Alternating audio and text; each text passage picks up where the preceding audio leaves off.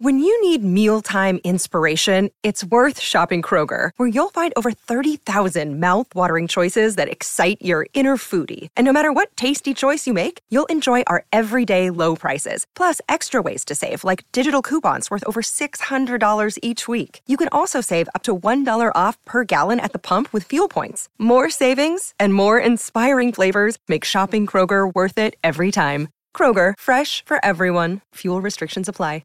Yes, welcome back. Hope you're enjoying our first show back. Now, new segment, 10 minutes Smokin Kemp. Let's start with an old favourite, Slice of Denan.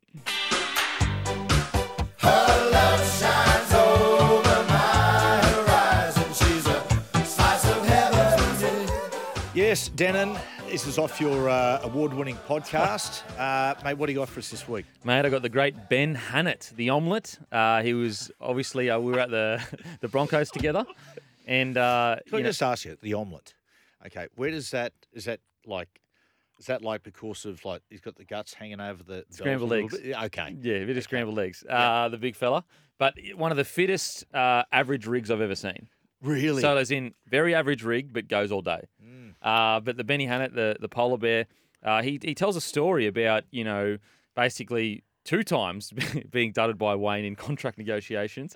But I thought it'd be really interesting to talk about how I think the landscape has changed where young players don't really cop that these days. Now, we recently saw Carl Opalupo, I think that's how you say it, at the Broncos. It came out publicly because he didn't get what he wanted in a contract. Now he's at the Bulldogs. And so I thought it'd be interesting to show the difference, I guess, in generation. So I was 17 when I moved to Brisbane. I was supposed to play just Colts. Yeah. And I ended up playing Queensland Cup the whole year. So I worked really hard. And when you play the whole year in Q Cup, is that when the Broncos essentially approach you and say next year you'll be in the first grade squad? That's what I was hoping. Yep. Yep. So Wayne Bennett pulled me in like scary as hell. Like Yes. I was 18 years of age, kid. I'm in a meeting with Wayne Bennett to discuss money and contract. Yep. I was actually on $25,000 that year. I was on $7,000 to be at school. Yep. So I got paid to go to school and $25,000 to live off Yep. as first year out of school. And I had a job on top of that. So I'm thinking, mate, I was supposed to play Colts. I'll go in for the meeting. Go in there and Wayne Bennett sitting at the table. Didn't crack a smile. Nothing. Sit down, Ben. Sat down. Look, we're in a bit of a predicament. I'm going to offer you $7,000. You won't be training full time. You can take it or leave it, but that's all this 1 year deal. Take it or leave it. I remember sitting there just going, what is going on here? I remember just going, what? So a downgrade. Downgrade. So I got offered $7,000, and there's a few boys actually signed. I think he did that to a fair few of the boys that were in that predicament. Yeah. And some of the boys signed and stayed. Yeah, and I had that moment where I was like, same thing again. That moment I had to grab in my pants. See what I said? That's like, no, this isn't fair. This isn't right. Yeah. I said, Wayne, what did you expect me to do this year? What was your expectations for me? And he goes, mate, well, do your best. I'm like, no, you signed me up. You told me I got to play Colts. Now I exceeded your expectations. I played Q Cup for the full year. So I exceeded all your expectations, and now you want to offer me less than half my money with no opportunity, and I don't swear. Like, I'm not a swearer. Yeah. This is as bad as it gets. Yeah. So you know what you can do? You can grab your contract and you can shove it up your ass. Is what I said. And my heart's racing. But I was like, I'm crapping myself going, I'm sticking up to myself. And I swear that was the moment when Wayne Bennett got respect for me after that. Because then he tried to call me back and have a chat, and I walked out the room. And luckily, I had the Roosters chase me. Ricky Stewart was keen for me down there, and they offered decent money. Okay, so coming back to the Broncos, though, was that like how did that come about? Because obviously you left a bit like feeling undervalued. That's when, that's like I said, Wayne Bennett respected me. Yeah, okay. Because when I left the room, he was on the phone to me when I left the room and said, "Look, I want you to be a Bronco. I want you back here. So when your time's up, I want you back here." Yeah. And we kept in contact and in touch. And Wayne Bennett actually called me up and said, "I want you here." And I've got a deal for you. I was like, awesome. This is when I was coming off contract with the Roosters. So he said, I've 2-year deal. It was $150,000 a year for 2 years. I was like, sweet, awesome, done deal, awesome. I had no manager. Did it myself, hung up, went and told the Roosters. Straight away got dropped to reserve grade. And that was it. Yeah. And the year went on, finished the year off. And then all of a sudden, came the end of the year, I'm like, ring Wayne up, like, hey, still waiting for that contract to sign. Like, I just assumed it was all done. Yeah. He's like, oh, sorry, Ben, I forgot about you. I spent the money. The cap's used up. Oh my God. So that's why I had to go work at the Rockley Markets. So I went back to the Broncos in 2006. When we won the premiership, I was Yeah. on minimum wage, $52,000. So I just bought my first house and investment house, just got married, just had a kid, just bought a new car. Yeah. So my life, I thought, this money's coming in. And, Yeah. and I couldn't even afford to pay my mortgage and all the different Yeah. things. I had that moment where I wanted to feel sorry for myself. Poor Yeah. old man. I was like, no, you weak prick. Yeah. You got a choice. You can man up, find another job. You need to find a way to. If you don't want to give up all this stuff, you need to do extra. So that's why I got the job at the Rockley Markets. No way. And I was thinking I got paid like $16 something an hour. Yeah. And I was up. I left my home at midnight, so I have to get up before midnight. Leave home at midnight on the Gold Coast. I lived at Varsity Lakes. Drive to Brisbane at Rockley Markets. Throw boxes of fruit and veg around, and then go on and train to try and find my way into the first grade squad there. Wow. Yeah, wow. That And is- what a story. Oh, mates. What There's a new chapter Wayne for the Wayne Bennett book. into Sticky. And of course, Sticky told Sticky, mate, I heard him out at the Broncos actually. Mate, good for you. Shake hands with his reserve grade coach. I tell you what, Wayne, that's a cold creature. Oh, mate. And just, I guess, it shows you that what we were speaking about earlier, where he is known as a man manager, but doesn't make him a perfect man. And I think that, you look at a guy like Ben Hannett, and he realised, what do I want to do? I want to win premierships. I want to be playing with guys like Shane Webke. And, a lot of people would look at that and say, Omelette, what are you doing? Why would you cop that for a second time? But guess who got the last laugh? The Omelette won a premiership that year. It's very funny comparing now to back then, or even like when I first signed at the Knights in 1990. Clubs had the whip hand because of the depth in the competition. So they used to say to us all the time at Newcastle, hey, listen, this is what we're offering you. But look, if you don't take it, no problem. Just go play for a Sydney club. And we're going, oh, no, going into big, bad Sydney, we're not doing that. The first year I signed at the Knights, I signed for $2,000 in 1990, the under-20s. And the second year was $5,000. So first season, $2,000. Second year, I'm going to be a millionaire, $5,000. I turn up first for the training, and they called me in, Alan Bell and Alan McMahon. They said, mate, what are we paying you for this year? Oh, I said, $5,000. They went, no, we're not going to do that. No, mate, things are a little bit tight. I'll tell you what we'll do. We'll give you $200 a game. If you win. Nothing for a lot. $200 for a win. And I went, you know what? Deal. Righto, second part of Smokin Kemp. Community service time. If you've got an ambition to build a successful business, here's Denan's guide to building a business empire.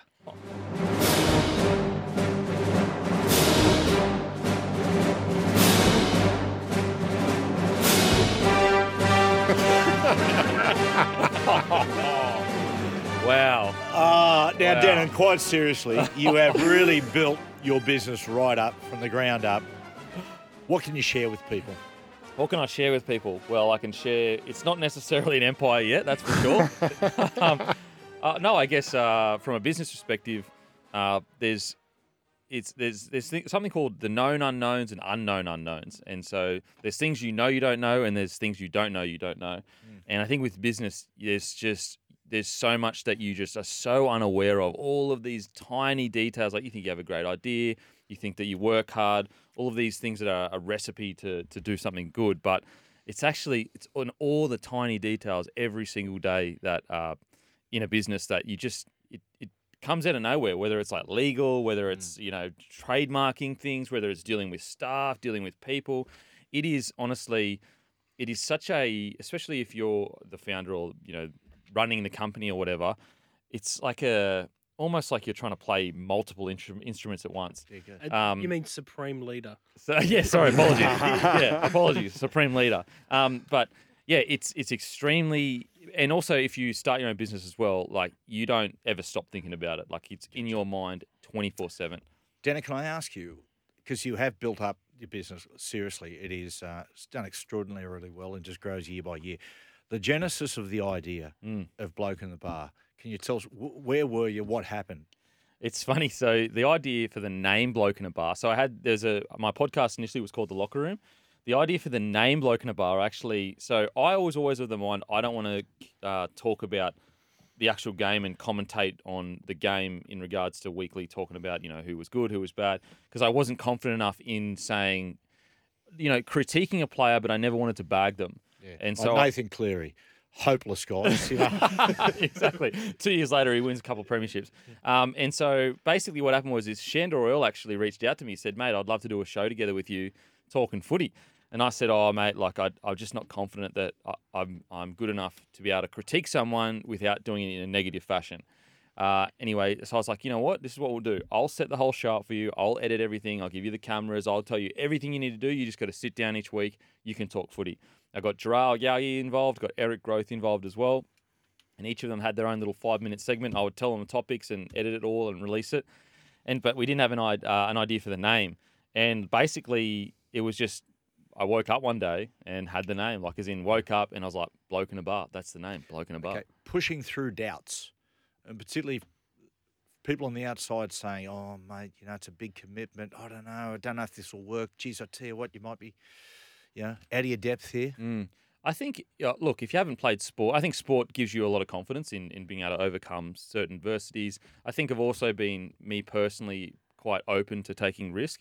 But I think you just got to ask yourself, like, if you don't start now, then in 10 years' time, like, how many times have you sat there and you look back 5 years ago and you go, could you imagine if for 5 years I was doing what I was supposed to do, and how big it would be?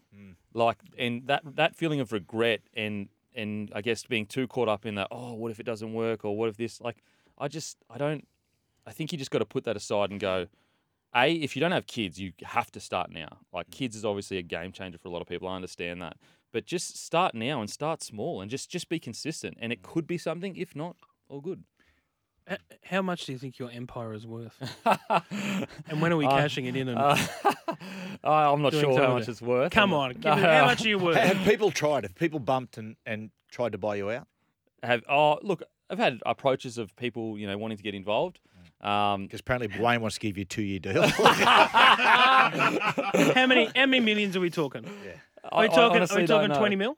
I honestly don't know. He's pointing towards the sky, guys. 20 million? You're worth 20 million. No, keep going. I have How much no are idea. you worth while we're at it? What's that? Look. I don't mean net. I don't mean net. Look, Webby, I don't even think about money. It's not important to me.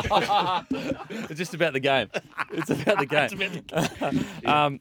No, look, valuations are fickle things. They really mean nothing. If you run out of cash flow, if you run out of capital, your valuation's zero. So the beer game is a tough game. The margins are slim. So valuations really don't. You could throw out a huge number if you wanted to, but they don't really mean anything. Dairy farmers talk a lot about the Woolworths and the Coles and how they have the whip hand on them. Like, okay, businesses like the bottle-os and the pubs. That a lot of time. Imagine initially they got the whip hand on you. How did you work with them? Yeah, it's really tough. It's more because basically you've got the huge conglomerates like CUB and these huge beer conglomerates, and they have all other alcohol, and they're in a position to be able to go to pubs and say, you know what, if you put our beers on tap, we sign a contract that says you've got to have 80% of our beers, and they usually have a massive portfolio of beers. But we'll build your taps for you. But once they build the taps, then they're contracted for the next 5 years, whatever. So then you've got a lot of independent or people starting up. Let's just say it's 50 different beers fighting over 1 or 2 taps.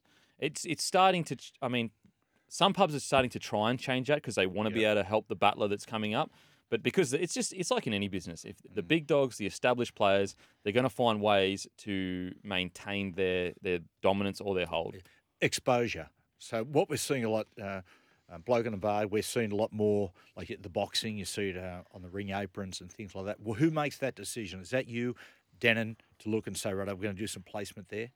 So exposure, we've been really lucky because the plan from the start with my business was, in any retail business, what's the biggest expense? It's usually marketing. And what is the hardest? Everyone has a great product. Everyone, there's a standard of product usually, unless you're a first mover or first to market, like, for example, Stone & Wood's Pale Ale. Unless you're that, your product's pretty much like everyone else's. Now, they differ slightly, but the quality's there.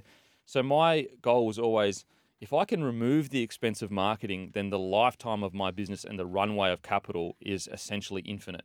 Whereas if I'm a business that is saying, okay, I've got 5 million, or it'll go smaller, $500,000 to spend on marketing. If I don't capture a big enough audience with that $500,000, then my runway is gone. And so the good thing about Bloke, being the big platform that we are in the podcast, is that we use that a lot for a lot of exposure. In regards to the beer at the boxing, that was more just them reaching out to me. Now, eventually, we will put capital in like mainstream advertising, but at the moment, we just use our own platform. So, excuse my ignorance. So the locker room out at Sydney Olympic Park, is that you? No, that's not me. That's not me. Well, They they've flogged your name. Yeah, but it is what it is. It's He's all going to good. get a war with the Laundies. It's fine. Is that the Laundies, is it? Yes. That was heaving when I was out there for the Chili Peppers concert. Yeah. Yeah, so but we actually do. They actually we do our big live shows there. So Gotcha. we work, That's what I thought. we work with them. Yeah, for sure. They've been fantastic to work with. So say it is worth 20. That would be there wouldn't be many. There's not a hell of a lot of NRL clubs that'd be worth 20 million. Can I just say, when you say 20, I look at Denan laughs. Oh. I don't get out of bed for 20 million. He's actually patting you on the head there, Webby, like saying, "Yeah, 20." If I was worth 20 million, I wouldn't make it to March. Yeah. Honestly, that's a lot of. lot of charity. This- lot of charity work. I get paid today. I'm worried. It's a lot of beer. Right, Denan, don't forget the little guy, okay? Yeah. We'll take a break after the break. Thanks for lowering yourself. Yeah. Thoughts of the 88th Immortal next.